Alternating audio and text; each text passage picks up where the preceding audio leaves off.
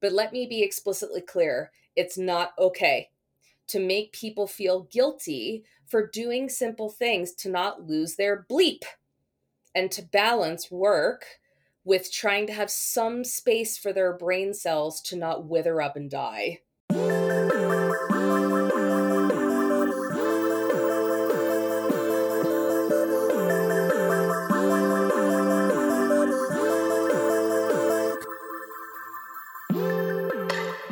Hey, hey, Emily Abadi here, coming to you from the AG studio. You are listening to Hurdle, a wellness-focused podcast where I connect with everyone from your favorite athletes to top experts and industry CEOs about their highest highs, toughest moments, and everything in between. We all go through hurdles in life, and my goal through these discussions is to empower you to better navigate yours and move with intention so that you can stride toward your own big potential. And of course, have some fun along the way. Today, I am amped to be bringing you my conversation with Melissa Doman. She's an organizational psychologist, a former clinical mental health therapist, and mental health at work specialist. And that's exactly what we're going to be chatting about. How to navigate well-being at work, and more specifically, a term that she has coined called well-being shaming. And we dive into exactly what well-being shaming is and how harmful that behavior can be. Plus, the reasons why well-being shaming may be happening in your workplace, from the mission to maintain the company's status quo to maybe someone wanting to fit in so that they mimic the behavior of others. Melissa offers up a script that you can follow on how to better explain your feelings when you are experiencing well-being shaming in your workplace. And we also get into this really great discussion about the concept of work-life balance and how it is possible if you put the right systems in place to safeguard your well-being, including overall mental and physical health. Really, really loved this conversation. I met Melissa down at the BBYO International Convention. So a huge, huge thank you to the good people there for connecting us. And speaking of traveling, I am really looking forward to tonight in Washington, D.C. Can't wait to see all the hurdlers at Hotel Zena this evening at 6 p.m. Make sure you are following along with Hurdle over at Hurdle Podcast. And I am over at Emily Abadi. Last little bit of housekeeping. If you're not yet subscribed to the weekly Hurdle newsletter, the link to do so is in the show notes there in your inbox every Friday. You can get a lot of the same inspiration and motivation that you love from the show. And with that, let's get to hurdling.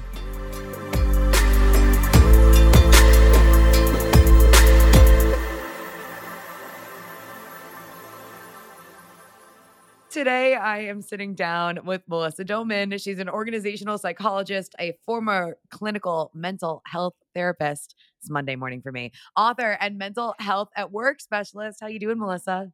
I am fabulous. How are you? Oh, she's fabulous because she just got a house. Yes! First time homeowner who's ready to be house poor. Oh my goodness. You know what? Someone told me that before I was going to move into this apartment. They were like, how are you going to feel about being house poor? Honestly, everyone's different. Best decision I ever made. Like, feeling Oh, yeah. so good in my space is absolutely priceless for me. 100%. I couldn't agree more. That home has very much become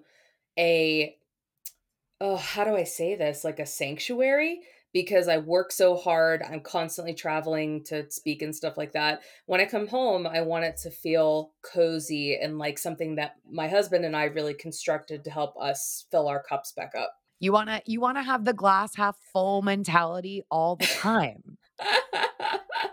Well, I'd say as full as reasonable, and on the days where it is kind of crap, that it still feels nice and cozy for We love sure. nice and cozy. Well, I'm so Yes, excited for you. Congrats thank again on this you. fun new chapter. I love when something like really exciting happens right before someone gets on the show, because then they're like energized, jazzed up, ready to talk. Today, we are ready to talk about well-being shaming. Yes, one of my favorites. I remember when I was writing about it in the book, and when I used to talk about it in events and the before time before the world shut down and starting to again now.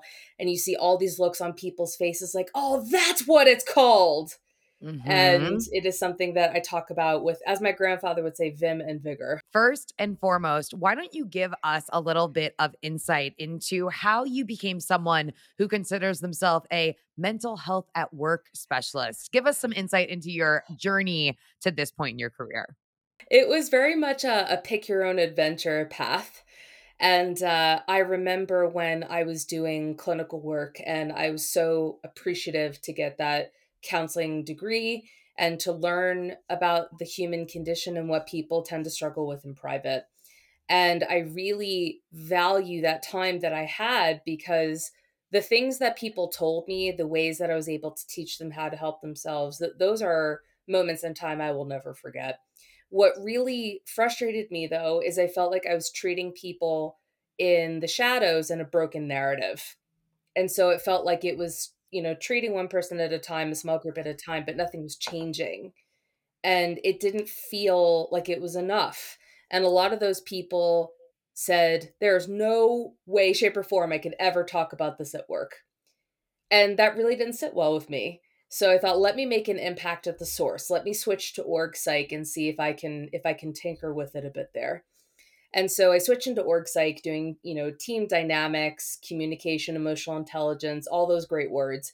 And I still do that work now because most people are walking around not having those skills developed and then they take it out on others. But you still couldn't say the words mental health or mental illness in the workplace. And I was like, are we really doing this? Why? Why? And then I remember that when we'd moved to London, that a contract I was on and said, oh, you're clinically trained. Can you do a mental health awareness campaign for us? And I was like, really? Yes, I would love to. And that was 4 years ago, and I haven't looked back since. It has been a complete rocket ship for two core reasons. People want explicit permission to talk about it, and they want to know how to not screw it up. And I'm happy to provide services for both. Yeah, I mean, I think a lot of people hear what you're saying about the words mental health and work being in the same sentence and not being able to talk about that stuff in their own work environments. Definitely, certainly relatable. The silver lining, perhaps, about the pandemic would be that innate level of vulnerability that came hand in hand with signing on from home, right? Bringing that discussion to the forefront, saying things like, I'm not okay today, knowing that we all had, this shared communal experience, which was the pandemic. You know what's so interesting is even in the before time, things were not okay. They were going on a path that made people feel more emotionally and physically unwell than ever before. You know this with your work. And the pandemic literally forced us to stop and have a come to Jesus sort of conversation with ourselves and basically went, this is why we can't have nice things. And we had to shift it all. And so when you're literally peering into people's homes, it changed the conversation entirely. And what's really interesting is that I've always found that each company, each industry, each person is on their own journey of willingness and readiness and motivation to talk about this. This topic has always been important, but the pandemic has put it so front and center in the world of work that any organizations in the coming years who are not talking about it will be the odd ones out. And so we're still very much in the infancy of these sort of discussions if you think about, the timeline of human history where it's only started in recent years. So we're still getting used to the training wheels is what I would say. And people are still trying to figure out what good looks like, and that's something that I'm trying to help them do. But just because we're not physically together and we're doing this in a remote environment, or potentially if people go back into the office sometimes, this is very iterative. It's going to have to be continually updated because it's on the table. It's never going away. And anybody that tries to regress backwards is going to see their staff vote with their feet. Vote with their feet. Ah, leaving the workplace. Well, why don't we, before we keep going, give a little bit of insight as to how you define well being shaming, especially at work? Oh, this is one of my favorites. So, my dear, I'm going to use you as an example, if you don't mind, from back in Not at all. in your corporate days. Did you ever work at places where you heard people say something like, "Oh, it must be nice to sign off at 4 p.m. every day. Oh, it must be nice to, be able to take a run at lunchtime. I wish I had that time in my schedule like you do." Or, "Oh, must be nice that, a company lets you leave to pick up your kids. I wish we could all be so lucky." Have you heard some Mm. ridiculous version of something like that? Definitely, especially working at my first company, a mom-centric company where if you had a kid, there was a lot of flexibility for you, but for someone who may be younger without children, I didn't say those comments, but sometimes I was like, "Where's the flexibility for the rest of us?" These examples are examples of well-being shaming.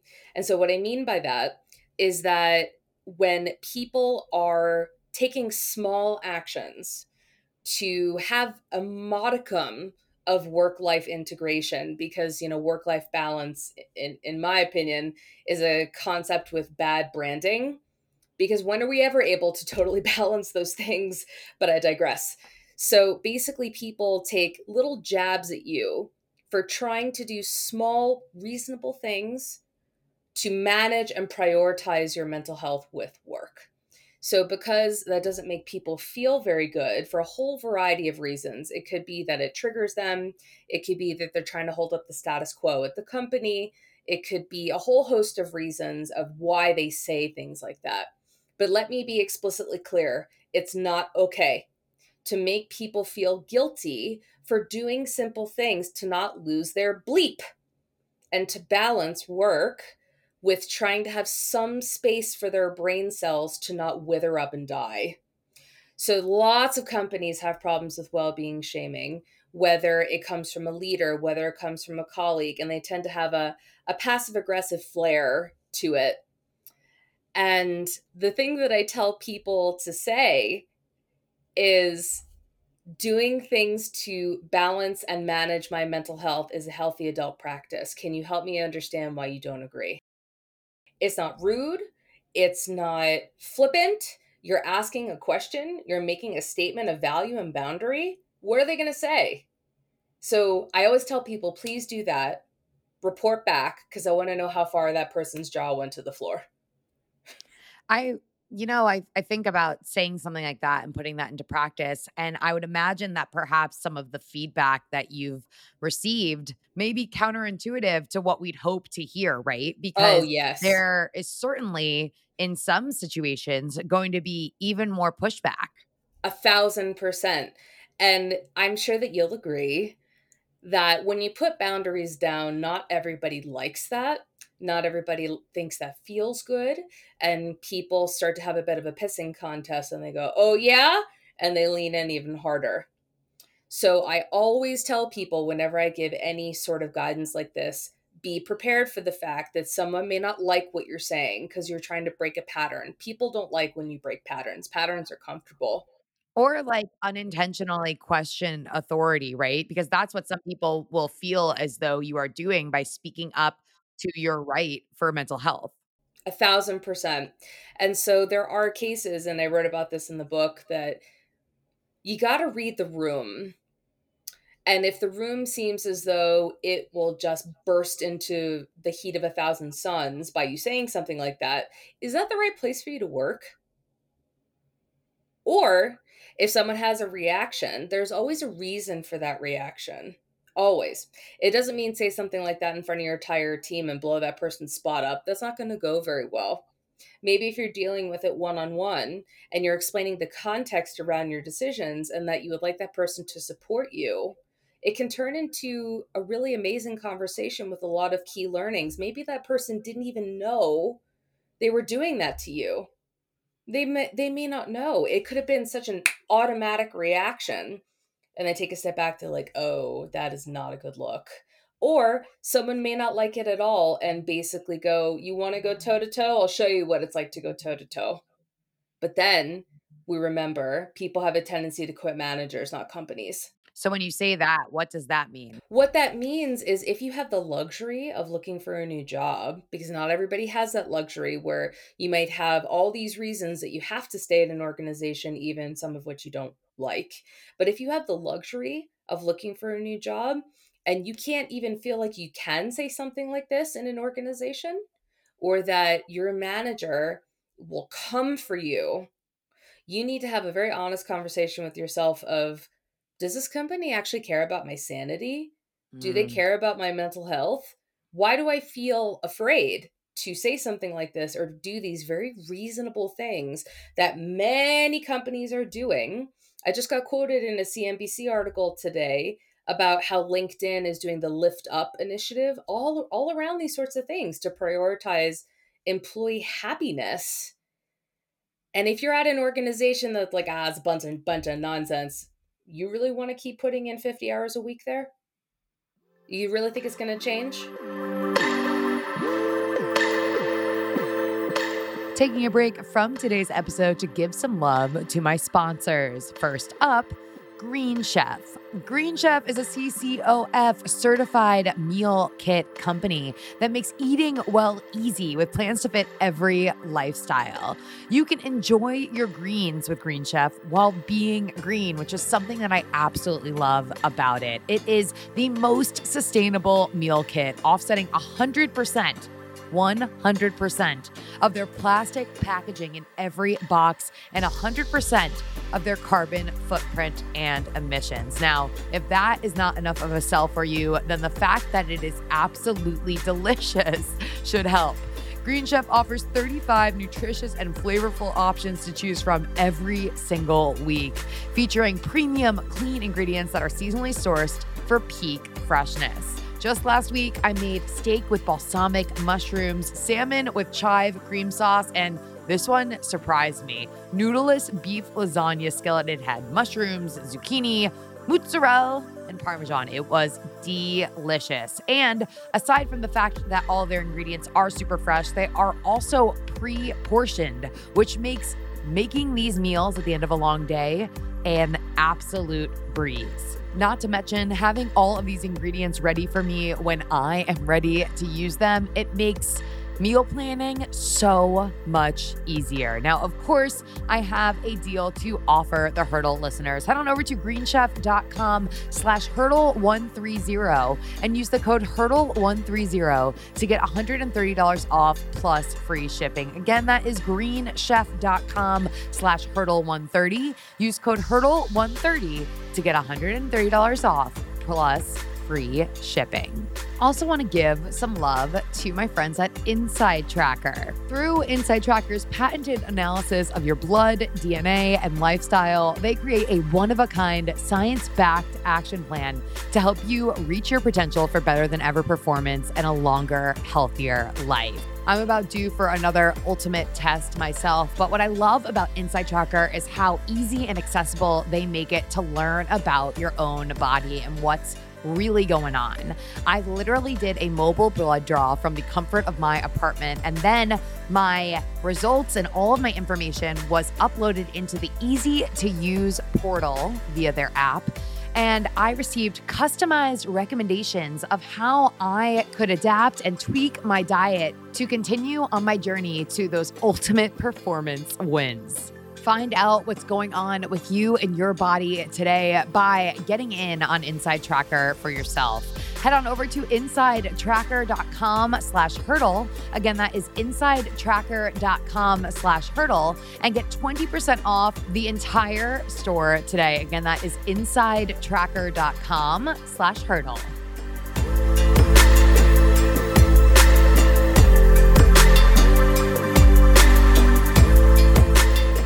It's super interesting as well because of this point, right? Because of the fact that not everybody has the luxury to, continuously hop from point A to point B. But I do think that it's a really valuable question to ask and something to consider, even if you may not be able to make this hop right now. Thinking going forward about what you want to prioritize within a Mm-hmm. company culture as you seek for your next opportunity. Again, not saying that right now you're feeling like you are experiencing well-being shaming at your office place. So tomorrow you're going to walk in and be like, F this, I'm out. No, No, I'm no, no, not no, no, saying no, no, no. do that. But you can take these experiences to inform how you operate going forward. Exactly. You took the words right out of my mouth that I would never encourage anyone to be reactive. That is literally the antithesis of what I'm going for. When you have these experiences, the first thing you have to do is have a little sit down with yourself and say, why am I feeling like this? What's happening in my surrounding environment, whether that's in an office or virtually? How much of this is my stuff? How much of it is not my stuff? Do I think that this is something I can change with my manager? Do I think this is a cultural change that's possible in the company? Is there buy in from the right people to do so? You have to have these moments with yourself where you reflect and you ask these questions before you do something impulsive. I never recommend doing something impulsive, but these interactions are moments where you can learn, is this the right place for me? And then you want to make a data informed decision whether or not it is. Two other things to touch on. The first thing to touch on, beyond perhaps like the it must be nice kinds of comments, I have heard from many of my listeners that they deal with coworkers or people in their office environment who, feel some kind of way that they may just be active in general. So let's talk about someone who like always comes into the office after a workout, or someone who is leaving the office to go to a workout, or someone who's Hmm. like, there's so many different situations. But this Hmm. person experiences what seems to be like their coworkers kind of giving them crap for Yes. being an active person. Again, Yep. you and I know that this is obviously them probably projecting a little bit about the fact that maybe they are not as active.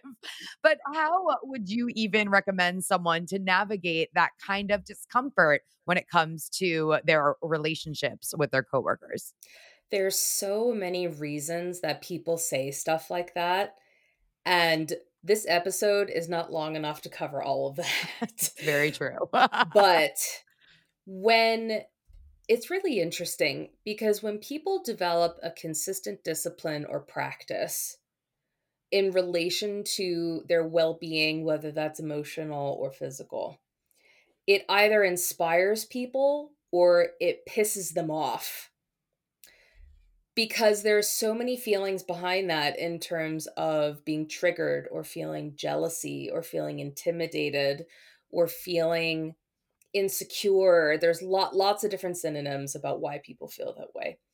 So if you are one of those people who is so disciplined that they're able to, come to the office after a run or to a Zoom meeting before or after a run, and people say something ridiculous around like, oh, you're always doing that, or how are the rest of us supposed to keep up, or something that is clearly not benevolently intended,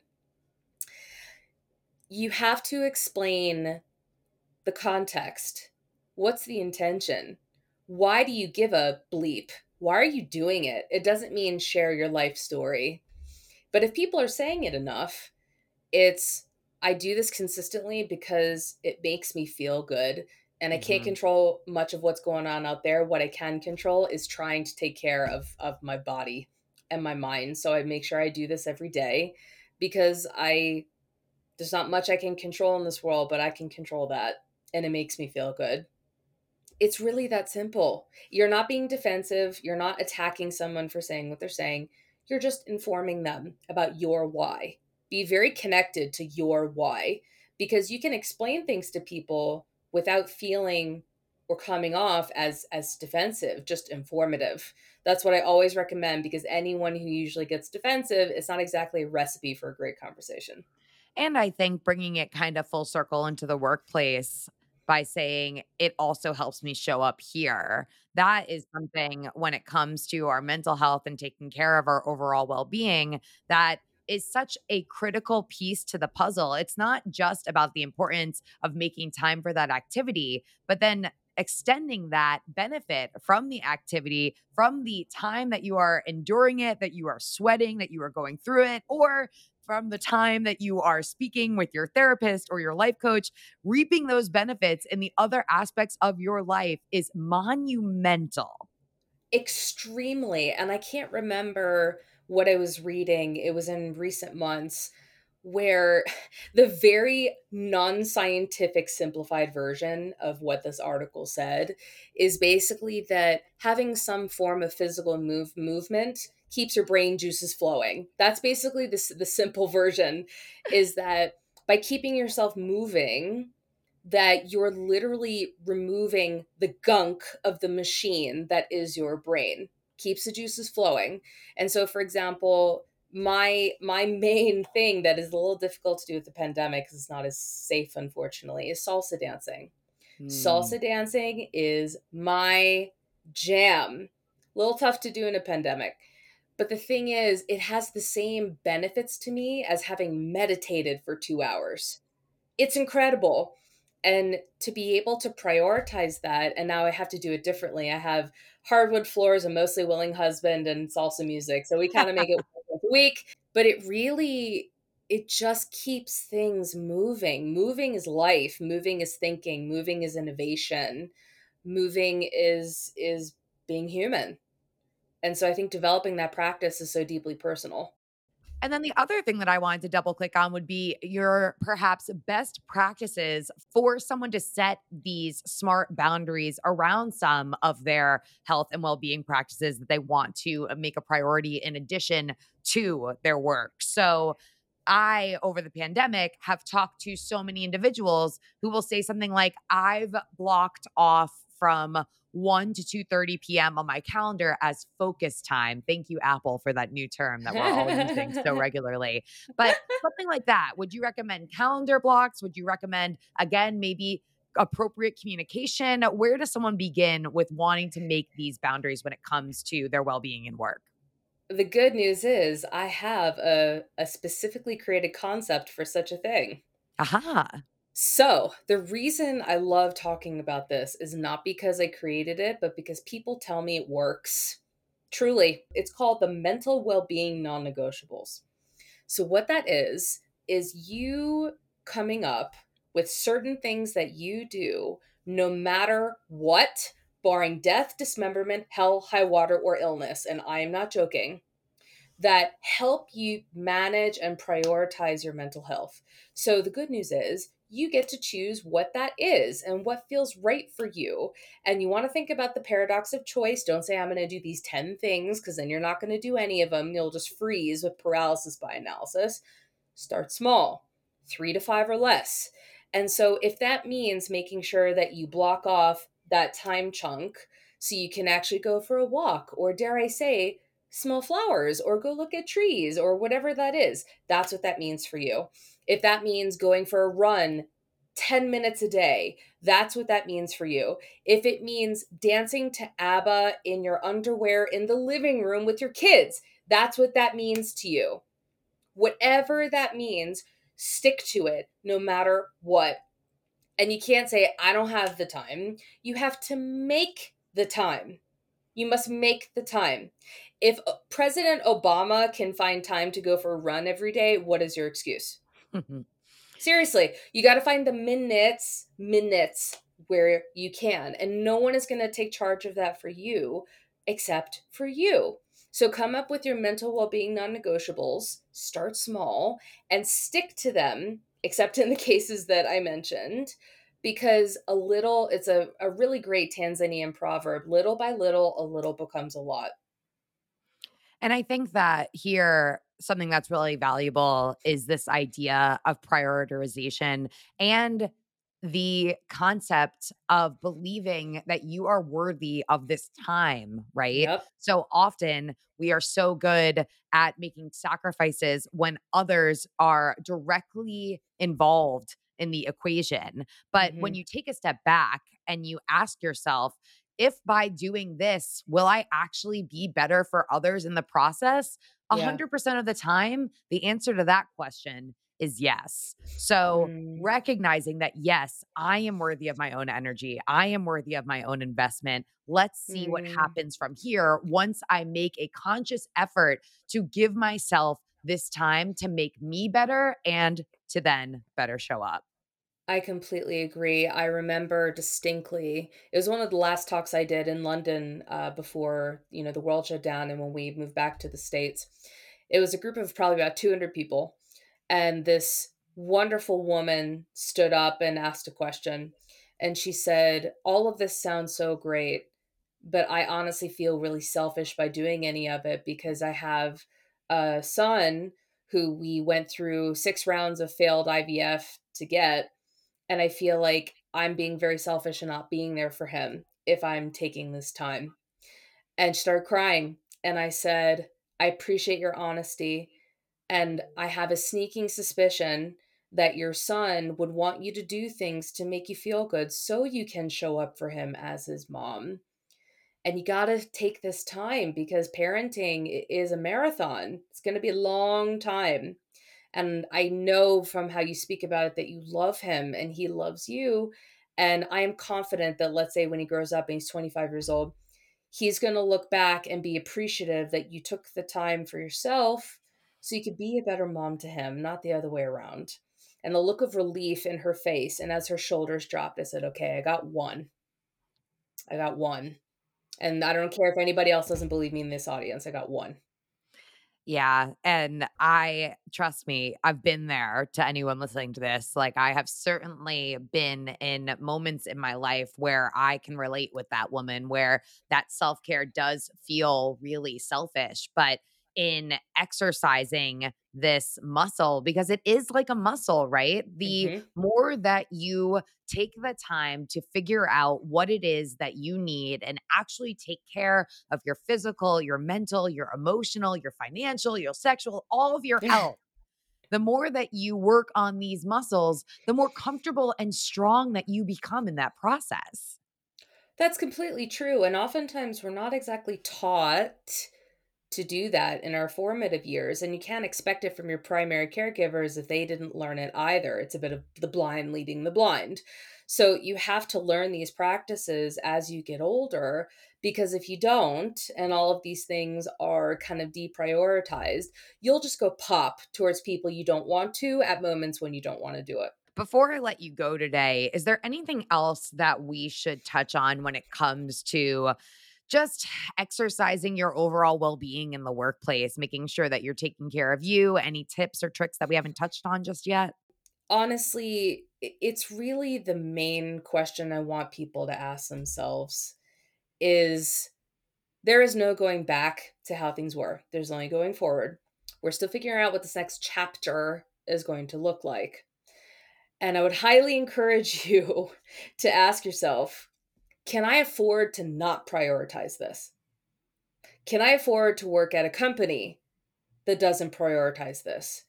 And based on those answers, you'll decide what to do next.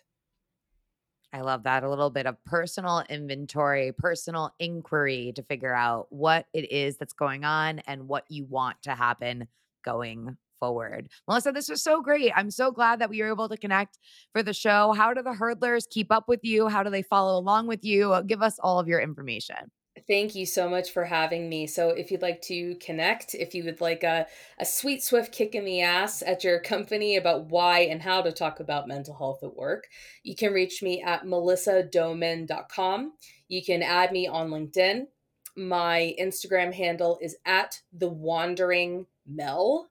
And on Twitter, I'm at Melissa Doman LLC. Don't be shy, get in touch, and I would be very happy to help.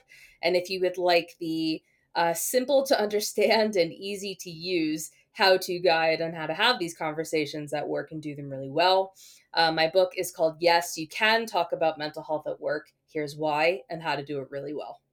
We love it. I'm over at Emily Abadi and at Hurdle Podcast. Another hurdle conquered. Catch you guys next time.